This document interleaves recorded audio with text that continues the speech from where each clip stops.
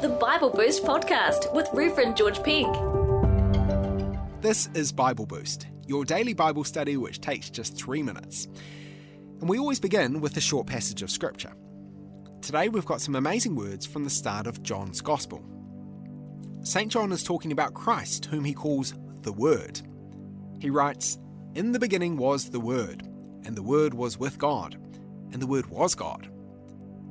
A few verses later, he goes on to say this. Through the Word was life, and the life was the light for all people. The light shines in the darkness, and the darkness doesn't extinguish the light. That's John chapter 1 verses 4 and 5. The light shines in the darkness, and the darkness doesn't extinguish the light. Or as it says in another translation, the darkness cannot overcome the light. As I'm sure you've noticed, there is a fair bit of darkness in the world today. There's sin, there's pain, there's a whole heap of difficult and dark stuff. If you don't believe me, just have a look at the news. There's always bad stuff happening.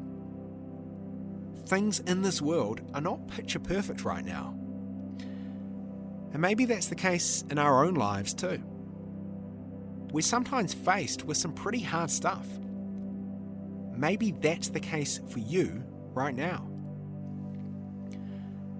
The good news is that light is stronger than darkness. If you light a candle in a dark room, the candle wins. You can see its light, regardless of how dark the rest of the room is. As a Christian, as someone who believes in Jesus, I know that the light of Christ is with me. He is with us. He shines in our lives, and He shines through us. So this means we don't need to be afraid of the difficult stuff in life, because the darkness does not get the final word. The light shines in the darkness, and the darkness doesn't extinguish the light. Jesus is the eternal light. He is the light the darkness cannot overcome. You've been listening to the Bible Boost podcast with Reverend George Pink. To help other people find this podcast, give it a rating or review in your favourite podcast app.